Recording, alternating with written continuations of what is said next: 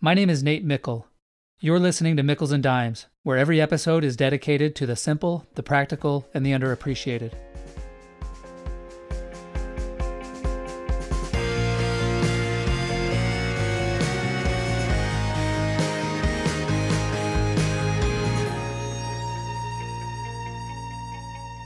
One day my grandpa Doral was eating oatmeal for breakfast.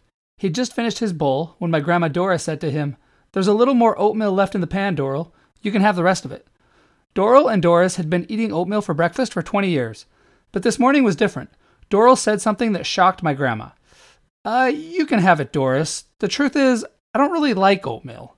I just eat it because you like it, and I didn't want to hurt your feelings." Then it was my grandma's turn to surprise my grandpa. "Well, I don't like oatmeal either," she responded. "I've been making it all this time because I thought you liked it." This oatmeal story captures so well the love that my grandparents had for not only each other, but also for their 5 children and 29 grandchildren. For 20 years, they each sacrificed for the other, and that's the type of love and sacrifice that leads to a successful 58-year marriage. I don't know of a single couple who had a better marriage than my grandparents had. But there's another lesson to be learned from the oatmeal story, and it has to do with the negative consequences of misunderstanding reality. When we don't know the truth, when we have incorrect beliefs about reality, we suffer. In the case of the oatmeal, the consequences were minor, but other incorrect beliefs about reality lead to infinitely more harm. And I can't think of anything that keeps us from arriving at the truth and causes more harm than lying does. We all want to be happy, yet we often behave in ways that make us unhappy, and perhaps one of the surest paths to unhappiness is through lying. If we could poll every person in the world and ask them if lying is bad, the overwhelming majority of people would presumably say yes, it's bad to lie. In fact, "Thou shalt not lie" is one of the most famous teachings from one of the most famous books of all time. But sadly, people lie all the time. For example, a study in the top psychology journal found that college students lied in 1/3 of their social interactions. Even spouses admitted that 10% of their communication with each other was deceptive. But what exactly constitutes a lie? According to Google, it's a false statement made with a deliberate intent to deceive. But another way to think about lying is that it's intentionally misleading others when they expect the truth. If we agree that it's bad to intentionally mislead others, the question becomes, why do we do it? Why do we lie? Well, there are lots of reasons we lie. We lie to avoid the consequences of bad behavior, or to gain rewards that we don't deserve. We also lie out of convenience, for example, lying to avoid conflict or making promises that we don't intend to keep. We also lie to avoid hurting people. And maybe the most common reason we lie is to get psychological benefits, such as self-esteem, respect, or affection. To be sure, not all motives for lying are necessarily bad, but I am convinced, thanks in large part to the book I read called Lying, written by Sam Harris, that lying, even in very small matters, needlessly causes harm and damages relationships. But why? What exactly is wrong with lying? Why does it matter? Especially in cases when we think we are lying to help other people. Well, every time we lie, we deny people a view of reality. We create a block or a rift in reality, so to speak, and we prohibit them from seeing the world as it is. Take the example of a lie intended to benefit another person. For example, your partner asks you some variation of the question, "Do I look fat in this dress?" If the truth is that the dress really doesn't do them any favors, and we lie in that moment, we've denied them access to reality. We've missed an opportunity to help them find an outfit that makes them look better, or missed an opportunity to help them be more physically healthy.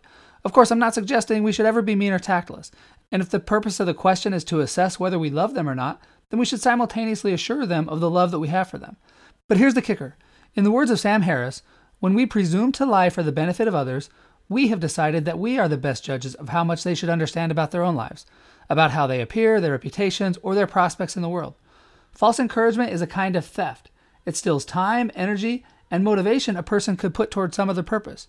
If we are convinced that a friend has taken a wrong turn in life, it is no sign of friendship to simply smile and wave them onward. End quote. Every time we lie or allow others to misunderstand reality, we also set them up for future disappointment. Several years ago, my father was diagnosed with terminal lung cancer. The doctor asked my father if he wanted to try a relatively new treatment, and my father agreed. A few weeks later, my father went to the doctor, and my brother and I went with him. We learned that the treatment was working. The cancer had stopped growing. "It's a miracle," my father said. The doctor was very happy and kept emphasizing the words that the cancer was not actively growing. All the while, my brother and I were exchanging looks.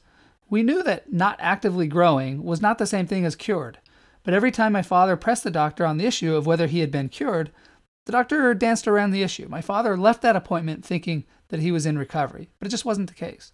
Several months later, when the cancer started actively growing again, my father was all the more devastated, and he died just a few short months later.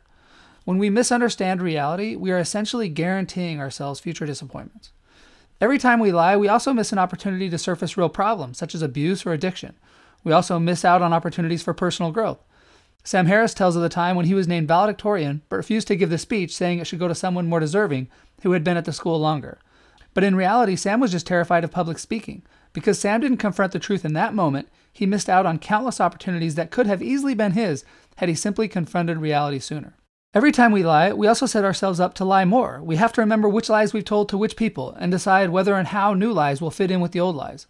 Plus, when we lie to others, research suggests that we become less trusting of the people we lie to. And if we catch someone lying or see a friend or family member lie to someone else, we learn something unpleasant about them, that they will lie to get what they want. But what about the most extreme examples, lying in self-defense, when a soldier knocks on your door asking if you are illegally hiding a refugee? Well, first of all, maybe this is the moment that the truth is most needed. If we don't stand up for the truth in that moment, how many other people will suffer? Alternatively, maybe we could get away with simply saying, I'm not going to answer that question. And if you come a step closer, I'll blow your brains out. But it may be the case that some people are simply unreachable via the truth, that there is no hope for a real relationship or meaningful, truthful interaction, and at that point, maybe it would be okay to lie. But fortunately, I think most of us will never be in that situation.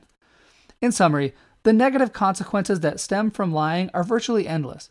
And ultimately, we will be remembered for the lies that we tell because time reveals truth. But fortunately, the benefits of telling the truth are also virtually endless.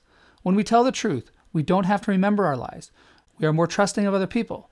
We help other people have a more accurate perception of reality. People can believe us. Our praise and encouragement will actually be meaningful.